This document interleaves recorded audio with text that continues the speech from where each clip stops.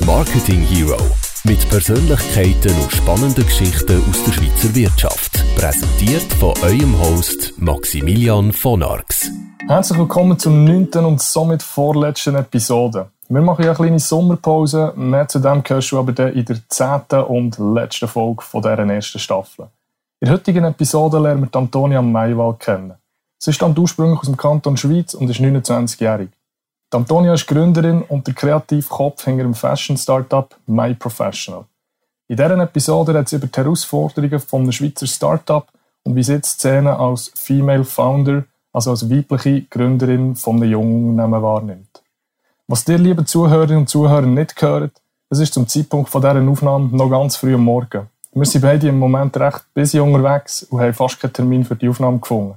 Es hat jetzt doch noch geklappt. Es ist allerdings plus minus 8 Uhr am Morgen. Wir sind am Zürcher Hauptbahnhof. Das Kaffee ist bereit. Ich hoffe, du, Antonia, bist es auch. Und somit ganz herzlich willkommen bei unserem Podcast. Maximilian, merci vielmals für die Einladung. Es ist wirklich noch ein bisschen früh. Vor allem, du hast nicht erwähnt, es ist Samstagmorgen. Aber ansonsten, ja, totally ready. Ja, wie immer wollen wir am Anfang natürlich ein bisschen mehr über dich als Person erfahren. Antonia, stell dich doch unseren Zuhörerinnen und Zuhörern kurz vor. Merci vielmals fürs Intro. Du hast schon vieles gesagt. Genau, ich komme aus dem Kanton Schweiz, bin jetzt aber seit 4 Jahren in Zürich ansässig. Habe vorher in Fribourg im französischsprachigen Bereich in der Schweiz studiert. Dann in Mailand, bin zeitweise in Kalifornien gsi. Daher viel gereist. Mein erster Job war in Frankfurt gsi, für die Company Levi's Jeanshosen. Dann habe ich 3 Jahre lang bei Swarovski gearbeitet hier in Zürich und bin mittlerweile für ein Softwareunternehmen MAC Labs hier in der Nähe von der Hartbrücke tätig. Erzähl uns noch ein bisschen über die Weiterbildung, die du gemacht hast. Ich habe angefangen mit einem betriebswirtschaftlichen Bachelorstudium und habe mich dort so ein bisschen mit der Fashion- und Designindustrie familiarisieren und so ein bisschen mich dafür interessiert und habe darum entschieden, dass ich mich in dieser Industrie mich spezialisiere in einem Masterprogramm und habe das an der Bocconi in Mailand gefunden. Das ist ein Fashion- und Design-Management-Master. Das heisst, ausgerichtet auf betriebswirtschaftliche Themen, aber mit einem Fokus auf die Industrie. Und das hat mich so ein bisschen nach Italien gezogen. Und nachdem eigentlich, das in Kalifornien war mehr ein Austauschsemester, was man, glaube ich, als Student einfach nicht verpassen sollte. Genau. Was hast du dort erlebt? Es war ein Austauschsemester im Rahmen von meinem Bachelorstudium, das heisst Betriebswirtschaft. Und einmal auf dem Campus wohnen, die Sprache noch mal besser beherrschen zu lernen. Und ein completely different way of life. Das habe ich sicher mitgenommen. Jetzt hast du dein eigenes Fashion-Startup gegründet. Ich habe es im Intro gesagt. Vielleicht einfach ganz grundsätzlich, was fasziniert dich an Mode und an Fashion? Für mich ist es eine Sprache, die man redet, ohne dass man sich explizit ausdrückt. Also es fasziniert mich in dem Sinne, dass man sich selber definiert, dass es einem ein gewisses Image gibt, man sich kann ausdrücken in einer Art und Weise, wie man das sonst nicht so kreativ kann. Und ich finde es spannend, was für eine Craftsmanship da dahinter steckt, also was für ein Handwerktum doch immer noch. Und wie das, egal auf welchem Ort oder Fleck man auf dieser Welt ist, ein pulsierendes Thema ist, wo die Menschen fasziniert. Ich bin ein ästhetischer Mensch, glaube wo sich freut an schönen Dingen. Und in dem Sinne ist es schon immer für mich spannend gewesen, also ein businessmässigen Aspekt zu verbinden mit eben dem kreativen Tätigkeitsbereich. Wir nehmen das Thema später in dieser Sendung noch mal ein bisschen auf. Du bist ja eine sogenannte Female Founderin, Antonia, also eine Frau, die ihr eigenes Startup gegründet hat. Wir leben in einer Zeit, wo die Gleichstellung zwischen Frau und Mann oft thematisiert wird. Und dazu habe ich heute ein paar Fragen für dich vorbereitet. Es ist mir wichtig, hier zu erwähnen, es gibt nicht irgendeine politische Diskussion zwischen uns, aber es interessiert mich sehr, wie du das Ganze aus nächster Nähe wahrnimmst. Vor ein paar Tagen, also am 14.06.2019, war in der Schweiz der Frauenstreik. Der letzte vergleichbare Streik war 1991, also vor rund 28 Jahren. Ganz viele Frauen sind eben an dem 14.06. unter anderem auf Bern gereist und haben sich für gerechte Lebens- und Arbeitsbedingungen, Selbstbestimmung und mehr Sicherheit für Frauen eingesetzt. Erste Frage, Antonia, hast du an diesem Frauenstreik teilgenommen? Ich habe teilgenommen, ja. Aber mehr, muss man sagen, als interessierter Watcher und Zuschauer, als rebellierende Schauterin in dem Sinn. Bist du auf Bern gereist? Nein, ich habe in Zürich teilgenommen. Wir sind sogar von unserem Unternehmen aufgefordert worden. Wir haben den Nachmittag früh bekommen, um uns das anzuschauen. Und ja, ich muss sagen, rein der historische Aspekt, was der 14. Juni für uns als Schweizer und Schweizerinnen vor allem bedeutet, das fasziniert mich schon. Ich glaube, da dürfen wir schon mal zurückschauen und nicht alles, was wir heute als selbstverständlich wahrnehmen, einfach so hinnehmen, sondern da mal wieder ein bisschen reflektieren und schauen, wo kommen wir eigentlich her. Das finde ich schon spannend. Wie stehst du da zum Thema Gleichstellung? Wo kann man da irgendwie dem gegenüberstehen als nicht positiv? Ich glaube kaum. Also für mich ist das Thema, ich würde jetzt da nicht wollen, wie du gerade beim Intro gesagt hast, auf irgendwelche politisierenden Themen eingehen, aber für mich der Aspekt, der mich spannend dünkt, den man glaube noch ein bisschen verbessern hier in der Schweiz, ist vor allem die Vereinbarkeit zwischen dem Job und Privatleben, gerade bei einer Frau, wenn das Thema Familie relevant wird. Da gibt es für mich noch Optimierungsbedarf. Aber ansonsten finde ich, geht es uns als Schweizerinnen schon relativ gut. Wie nimmst du dort die Start-up-Szene als Frau wahr? Du bist mit deinem eigenen Start-up am Puls von der Zeit. Also ich meine, ich bin eine Co-Founderin zusammen mit 3 anderen und vor allem mit der Lena, die ja da mit mir im Lead ist. Wir haben es als eine relativ positive Erfahrung wahrgenommen, in dem Sinn, als dass wir immer wieder besondere Beachtung bekommen haben, wenn wir als Female Founder an einem Investoren-Summit teilgenommen haben. Ich meine, da fällt mir doch schon mal auf, aus dieser doch relativ männerdominierten Masse an Zuschauern und Leuten. Und das Zweite, was auch relativ positiv war für uns in der bisherigen Erfahrung, war einfach, dass der Mut ganz besonders bewundert wird, glaube ich. Es heisst oft so, was, ihr habt euch das getraut und ihr habt euch einen Job an den Nagel gehängt, teilzeitmässig. Und ja, ich glaube, das erwartet man von einem Mann fast wie mehr, als dass das eine Frau einfach mal so macht. Weil sie ja eben dann noch fortfahrende Familienpläne hat und Karriere ja wahrscheinlich nicht ganz so lange geht wie beim Mann. Von daher, ja, das sind spannende Erfahrungen, die wir gemacht haben. Gibt es ja Situationen, wo du vielleicht sehr viel Druck aufgrund von deinem Geschlecht spürst? Nein, ich glaube, der Druck in dem Sinne ist ähnlich. Also ich meine, wir sind nach wie vor genauso ein Start-up wie die Männer auch. Wir haben genau gleich den Finanzierungsdruck und wir müssen unsere Numbers erst recht crunchen, weil wir mit einem Fashion-Business auftreten wollen, was eben nicht unbedingt der klassische VC-Case ist, wie man das von einem Biomed oder von einem Fintech-Unternehmen kennt, wo ja da in der Schweiz auf relativ grosses Interesse stossen. Und dort auch unser Druck kommt mehr daher, uns in einer neuen Industrie ein bisschen zu platzieren und die Awareness zu schaffen für, wir sind ein digitaler Marktplatz, unser Businessmodell ist skalierbar, wir sind kommissionsbasiert. Also es ist so ein Big-Scale-Game und das müssen zu rechtfertigen hier in der Schweiz, das ist noch ein bisschen unsere Challenge. Und den Druck, den spüren wir sehr wohl, auch wenn wir Female Founder sind. Oder vor allem erst recht. Was kannst du als Co-Founderin von einem Start-up dazu beitragen, um gerechte Bedingungen für die Frauen zu gewährleisten? Ich denke, ich kann in einer gewissen Funktion ein Role Model sein oder zumindest aufzeigen an einer Frau, die sich das Thema überlegt und in Erwägung zieht, selber ein Start-up zu machen, dass es sehr wohl einen Weg gibt und dass wir den bisher relativ erfolgreich gegangen sind und ja, auf ganz vielen Ebenen unterstützt worden sind. Und ich glaube, wenn das jemand sieht, dann hoffen wir, dass das animiert, uns diesen Schritt nachzumachen und das vielleicht auch zu wagen. Und ich denke, eine gewisse Vorbildsfunktion in dem Sinn, das können wir vielleicht anderen Frauen mitgeben. Nehmen wir das Thema von vorher noch mal kurz auf. Fashion und Mode. Hinter dem Wort Fashion steht natürlich eine riesige Industrie. Das ist klar. Antonia, ist es dir zum Beispiel wichtig, dass du für jeden Anlass perfekt angezogen bist? Nein, absolut nicht. Ich glaube, das Wort perfekt angelegt, das kann man nicht so definieren. Aber für mich ist wichtig, dass wir Leute empowern können. Und dass sie enablen quasi mit einer guten Beratung oder mit einem Stylist, der ihnen zur Verfügung steht, das Maximum aus sich rauszuholen und ja, sie so zu performen lassen, als dass sie sich wohlfühlen, dass es ein gewisses Selbstvertrauen und Selbstbewusstsein gibt, dass es ein Style quasi bildet ja zu einem gewissen Grad auch ein Image ab. Wie wichtig ist die Kleidung im Berufsalltag? Es gibt ja das schöne Zitat, «Dress for the job you want, not the job you have». Also du dich so anziehen für einen Job, den du haben willst, nicht für den, den du aktuell hast. Stimmt das Zitat? Ja, ich denke, es gibt schon gewisse Do's und Don'ts, wo man besser weiss als nicht weiss. Also ich meine, wir sind gerade letzte im Rahmen von einer Workshop-Serie im Seal City mit unserem Startup My Professional. Und dort haben wir 3 Stylistinnen eingeladen, die an 3 verschiedenen Abenden zu einem Thema referiert haben. Und wir haben eine gehabt, die hat zum Thema, wie ich meinen Wardrobe organisieren geredet. Und da ist schon noch spannend zu wissen, wie kann ich aus 7 Teilen 122 verschiedene Outfits zusammenstellen. Also das nennt sich Capsule Collection in einem Kasten. Ich finde, das sind schon noch wertvolle Tipps, die einem dann einen guten Auftritt im Geschäft vereinfachen, wenn man einfach weiss, hey, wie ziehe ich was aus dem Kasten und stelle ich es zusammen. Auf der anderen Seite haben wir jemanden gehabt, der hat referiert über verschiedene Bodytypen.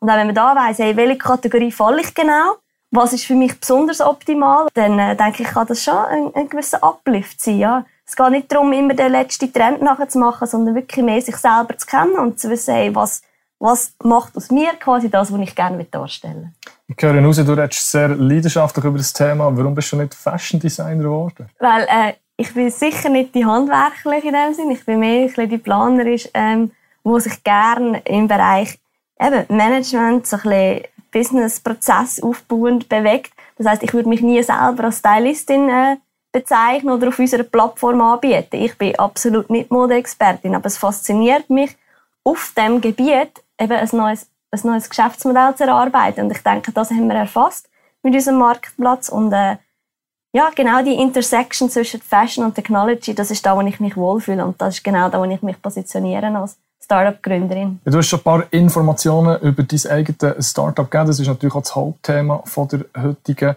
Sendung. Du hast das Unternehmen letztes Jahr gegründet, heisst es My Professional. Und ich glaube, man darf sagen, ihr seid sehr erfolgreich gestartet. Antonia, erzähl uns doch, was kann man genau auf eurer Plattform machen? Ich sage dir sehr genau, was du auf unserer Plattform machen kannst. Und zwar bieten wir eigentlich an, dass du dir ein Professional, das ist ein ausgebildeter Stilberater oder aber auch ein leidenschaftlicher Modeblogger, kannst buchen, bereits ab einer Stunde, und kannst sagen, wie lange ungefähr dass du Beratung wünschst. Dann kann das sein, dass ihr zusammen shoppen geht, im Sinne von, er bereitet sich vor, genau basierend auf deinen Bedürfnissen und sucht sich schon mal ein paar Läden aus, sodass euer Shoppingtrip möglichst effizient und authentisch passiert, im Sinne von, du hast einen Berater dabei, der sich auskennt und dir aber nichts antreiben und verkaufen. Auf der anderen Seite kannst du aber auch einen Professional buchen, um zu sagen, hey, ich habe einen Kleiderkasten voll mit nichts zum Anlegen. Ich brauche jemanden, der mir hilft zum Ausmisten, zum Organisieren, zum Zyklen zusammenstellen, um neue Kombinationen zu zeigen. Das ist etwas, wo wir erstaunlicherweise, je länger je mehr Buch bekommen. Und es geht aber durchaus auch, zu sagen, hey, ich will mich einfach mal neu inspirieren lassen. Man trifft sich mit einem Stilberater in einem Kaffee und lässt sich mal ein bisschen Moodboards oder eine Farbanalyse durchführen. Also auch das spannende Aspekt. Wir sind da völlig offen, den Need abzudecken von jedem einzelnen individuellen Kunden. Wie seid ihr auf die Idee gekommen von dem Ganzen? Lena und ich haben zusammen bei Swarovski gearbeitet, 3 Jahre lang, und mit relativ vielen Expats zusammen gearbeitet, gerade in unserem Industriebereich. Also wir sind in der Premium Luxury Goods Sektion im Fashion Design Bereich. Da ist natürlich vielen Leuten wichtig, ein gewisses Auftreten an den Tag zu legen, und wir haben mit vielen Kunden zu tun. Dementsprechend war immer wieder die Frage, hey, wo gehe ich shoppen, wo kann ich hingehen zu Zürich? Als Expats haben es aber viele nicht gewusst. Und da ist so die Idee gekommen, hey, eigentlich die meisten haben keine Zeit, wissen nicht so recht, haben aber ein grosses Interesse, gut auszusehen und sich richtig anzulegen. Warum bringen wir da nicht eben eine Stylistin ins Spiel, die sich eben ein jedermann leisten kann, quasi, wo einem genau den Struggle abnimmt, wo einem sagt, hey, schau, wir gehen in den und den Laden, ich habe gesehen, du hast dieses jenes Budget, also finden wir dies und das dort. Und wo einem einfach da quasi ein bisschen erleichtert, den ganzen Shopping-Stress. Und die zweite vielleicht Passion noch dahinter ist, es erfreut uns zu sehen, dass die Leute auch wieder sich auf der Straße gehen shoppen und sich nicht den ganzen Fashion-Konsum rein auf online spezialisiert. Du hast vorhin die Mode- und Fashion-Experten erwähnt. Wie seid ihr zu denen gekommen? Wie habt ihr die gefunden, die Leute? Während ich mich bei unserem Startup mehr aufs Produkt, das heisst auf die Plattform selber fokussiert habe, ist das Community Building und Recruiting, sage ich, von diesen Professionals mehr der Lena ihre Domäne gewesen.